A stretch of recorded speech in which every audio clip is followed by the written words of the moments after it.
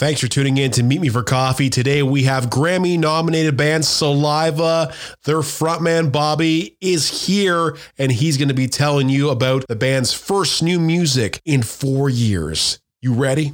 Let's do this.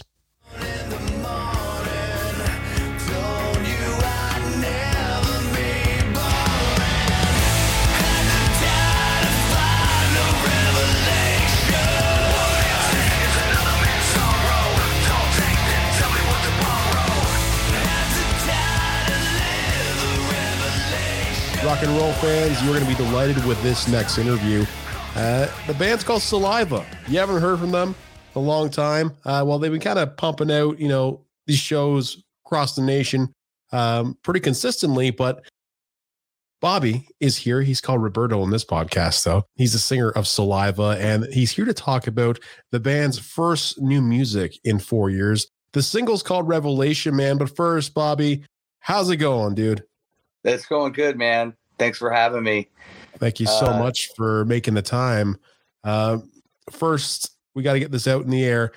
The show's called Meet Me for Coffee. It's an entertainment and music podcast based around conversations over coffee, like a kind of a conversational style coffee date with me. Do you drink coffee?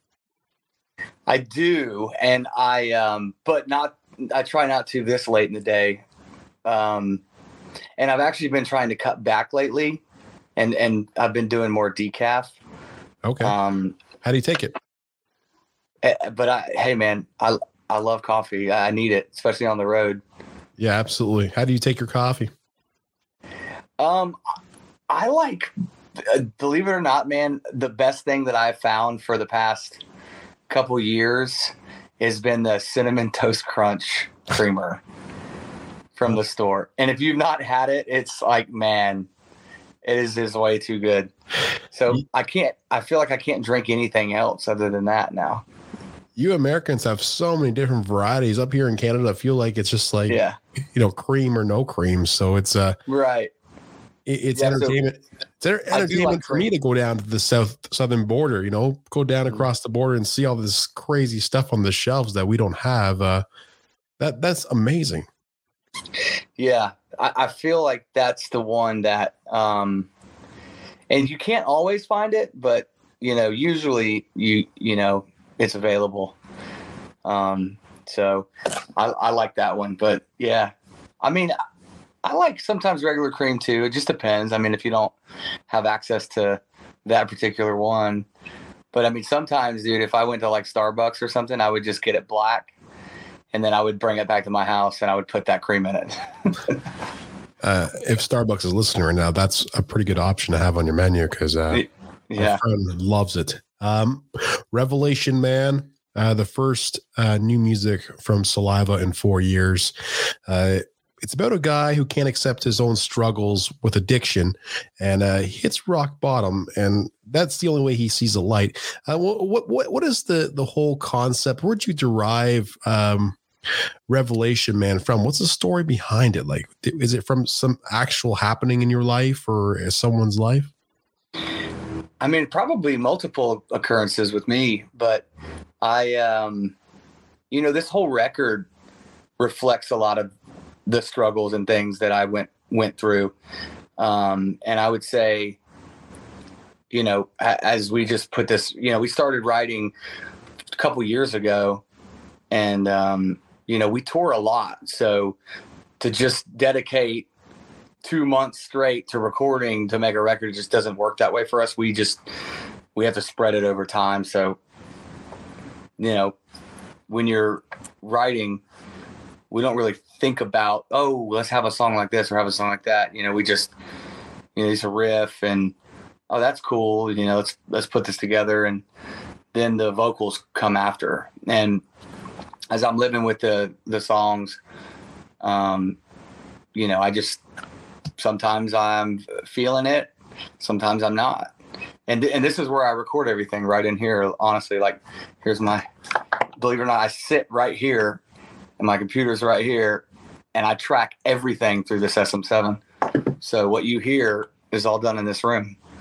And it's interesting because a lot of people don't know that. That's incredible.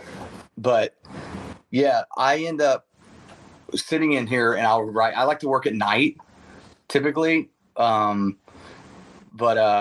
with that song in particular, it's more of just, about a guy that can't accept, his addictions, but he basically has to go to hell to see the light and come back, had to die to find a revelation, had to die to live a revelation, and I actually co-wrote it with this guy, Zach Malloy in Nashville, who has co-written a lot of big rock songs.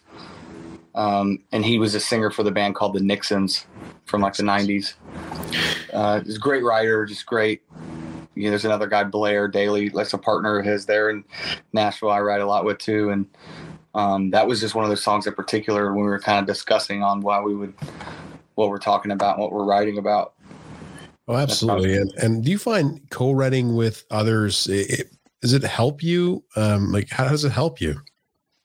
I think lyrically, yes, it can, because they can take what you're trying to express. That's what these dudes do, like daily, man. They're writing every single day. So they know all these different scenarios and they know what you're writing about, and they can kind of take that and raise the bar a little bit, I guess,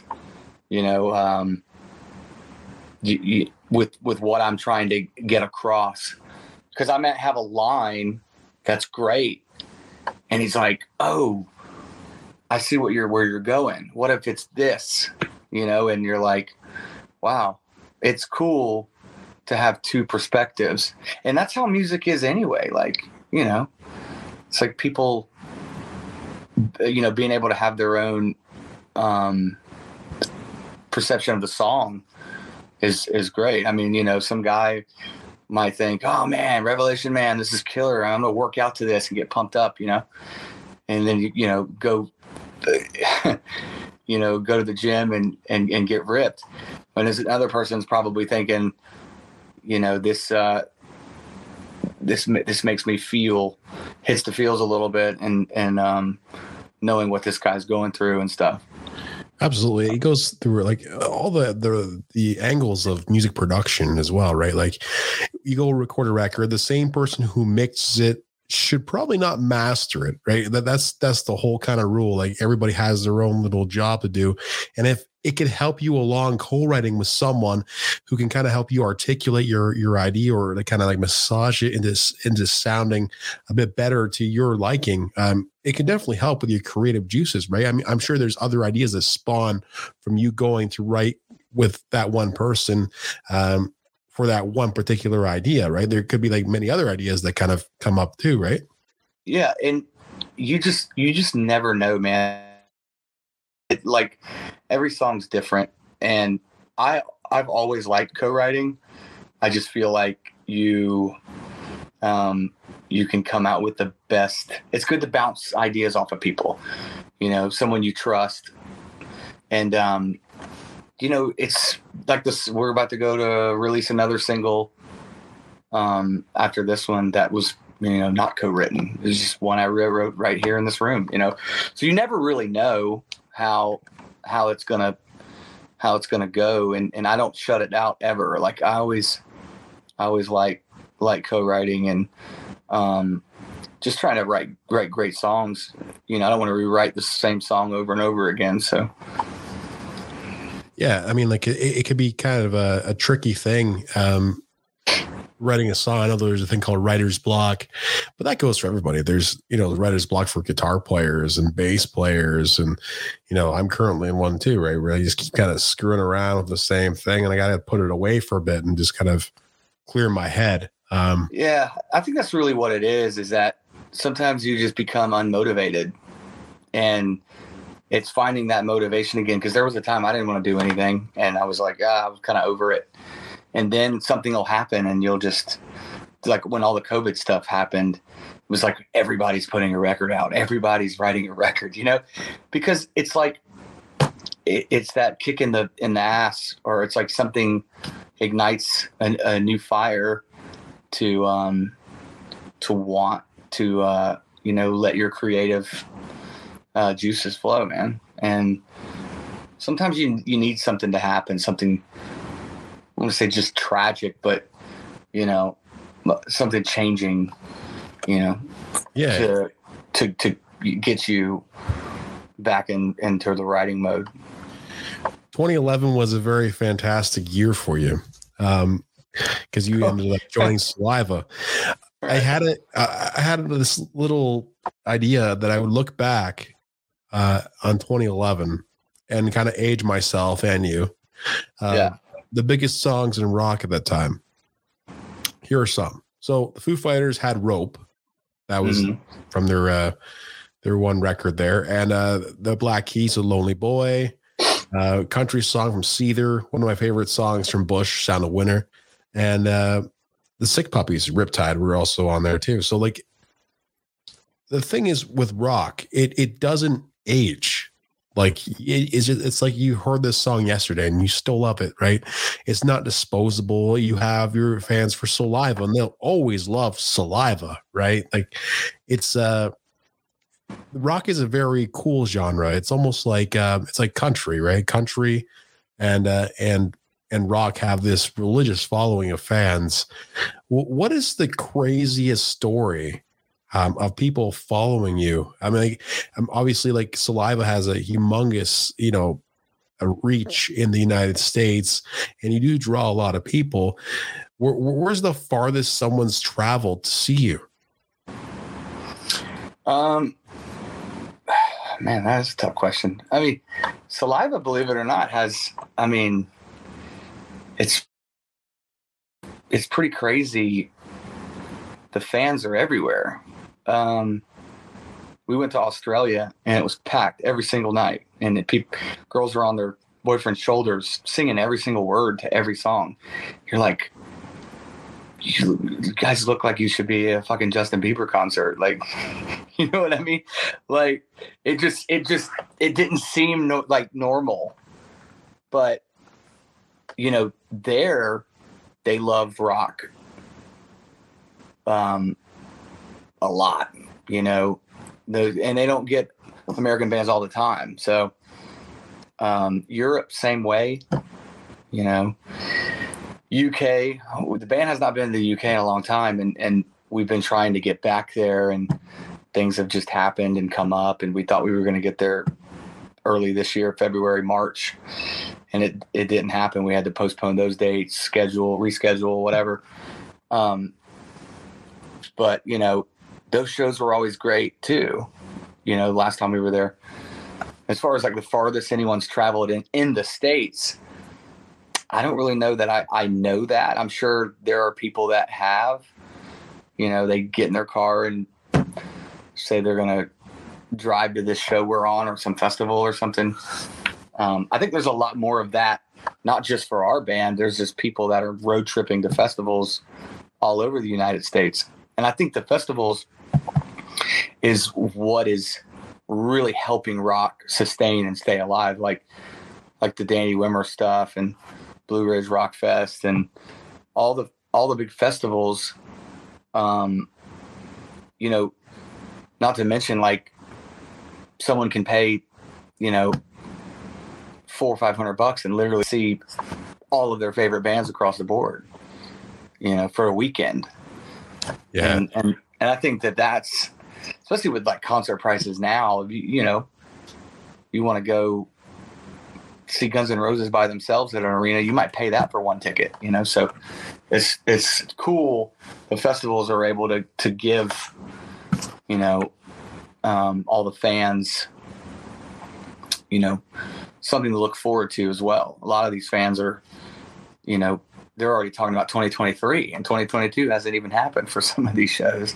It's incredible because you're right. I'd rather, try. I'm outside Toronto, Ontario, Canada here. So, I'd rather travel 6 hours and spend the $170 to go see more than one band. Like I spent $170 to see Metallica, and of course I saw Avenged Sevenfold and Volbeat and whatever, but I could travel and see like, 5 times the amount of bands, if not of a bigger magnitude, like just like Metallica, right? So Yeah.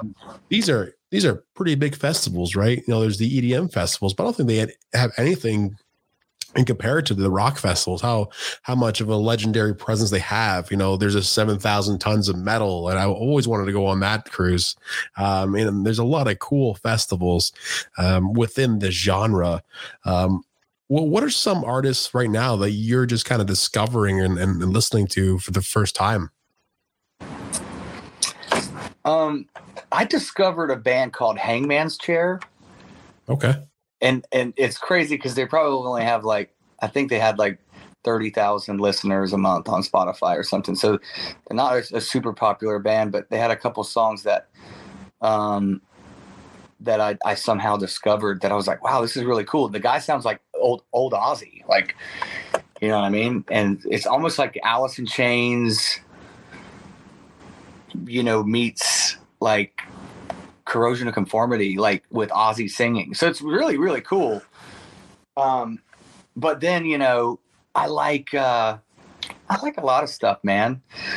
You know, I like, you know, Ghost. I like a lot of, I grew up on a lot of the classic stuff, Sabbath, Zeppelin, Priest, you know, and then as the 90s kind of came through, I was really into Alice in Chains and Soundgarden and stuff like that.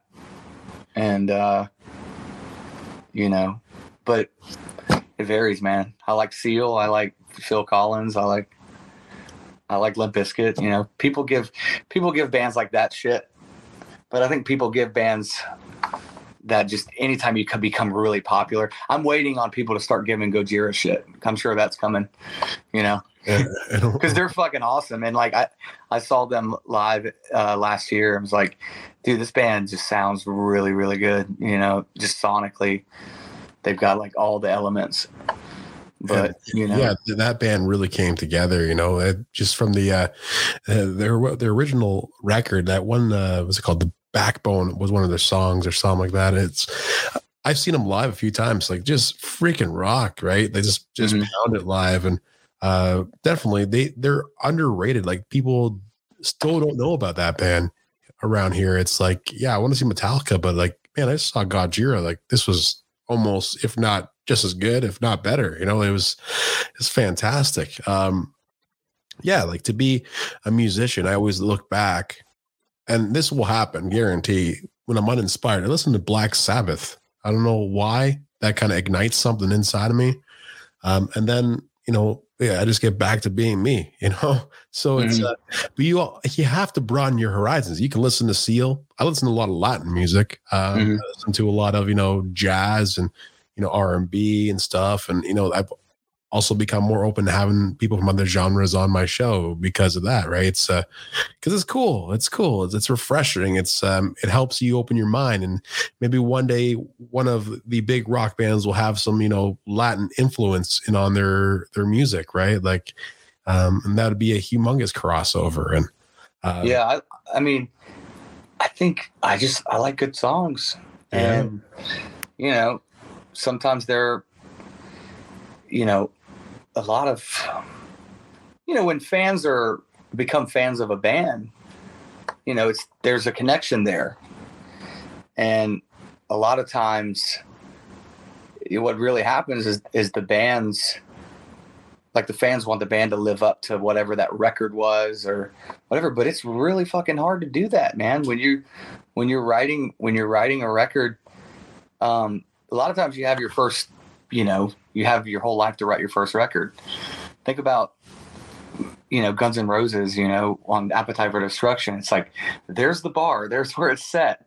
It's okay, how the fuck do we top that, you know? And then people go, oh, they got too soft, and then November Rain, or they just not cool anymore and stuff.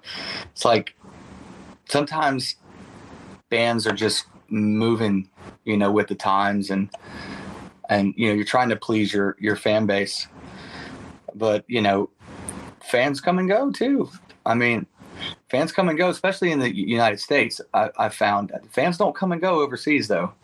They're fans for life, man. Fans for fucking life. That's why go watch any of those videos in South America and like all those places. It's all like Maiden, AC/DC, Metallica, Priest, those same fucking people, dude.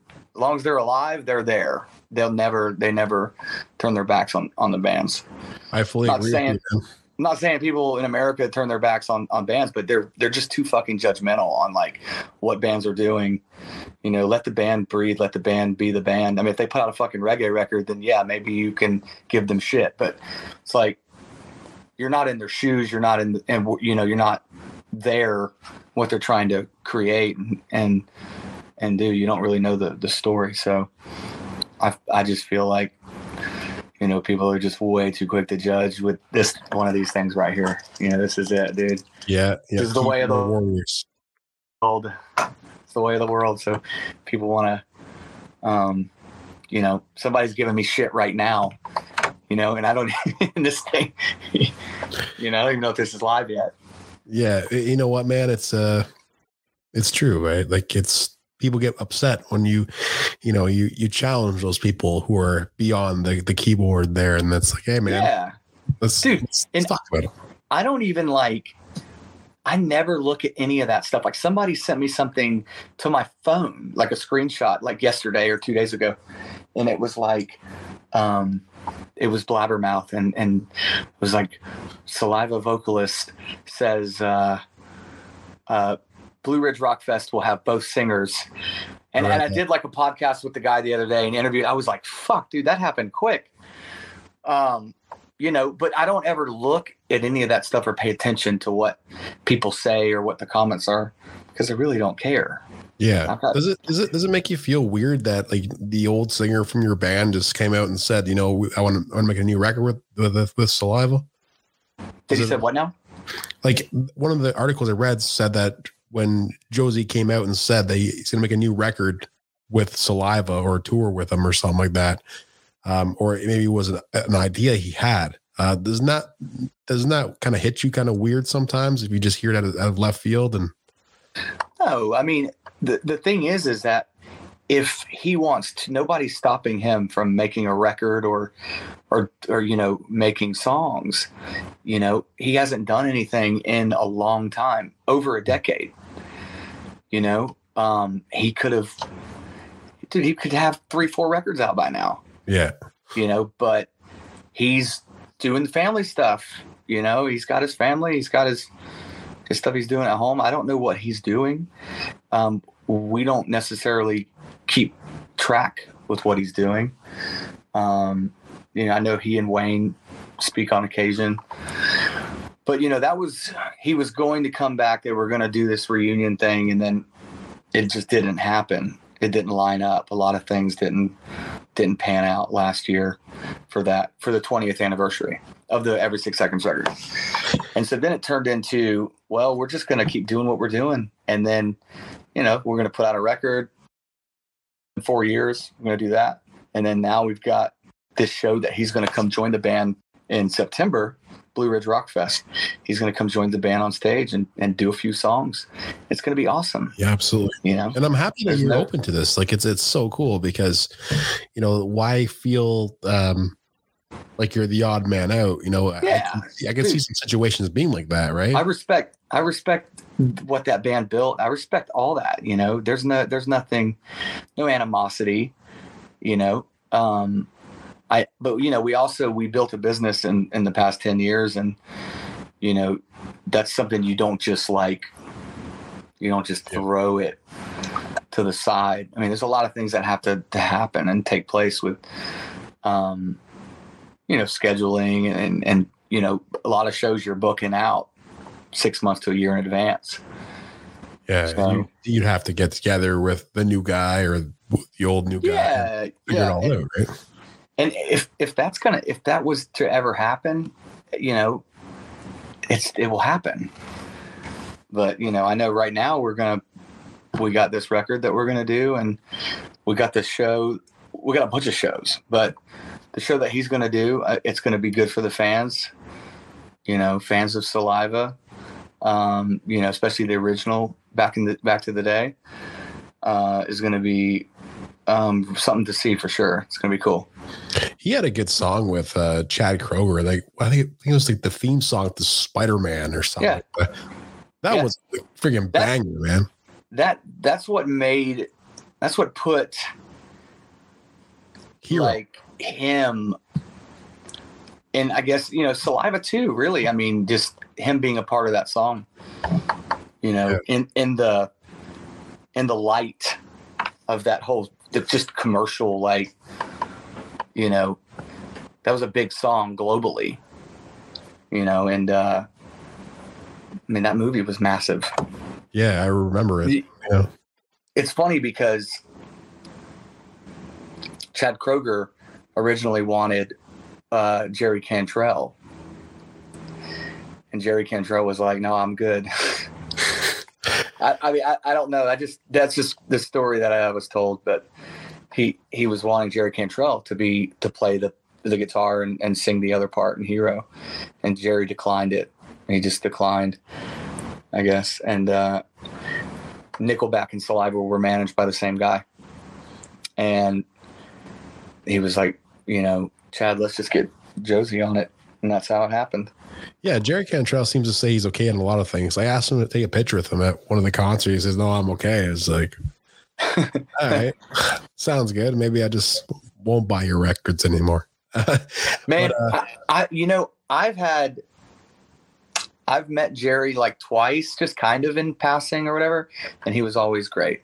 He was always cool. Actually, one time at NAMM, he came in the bathroom and was at the urinal next to me.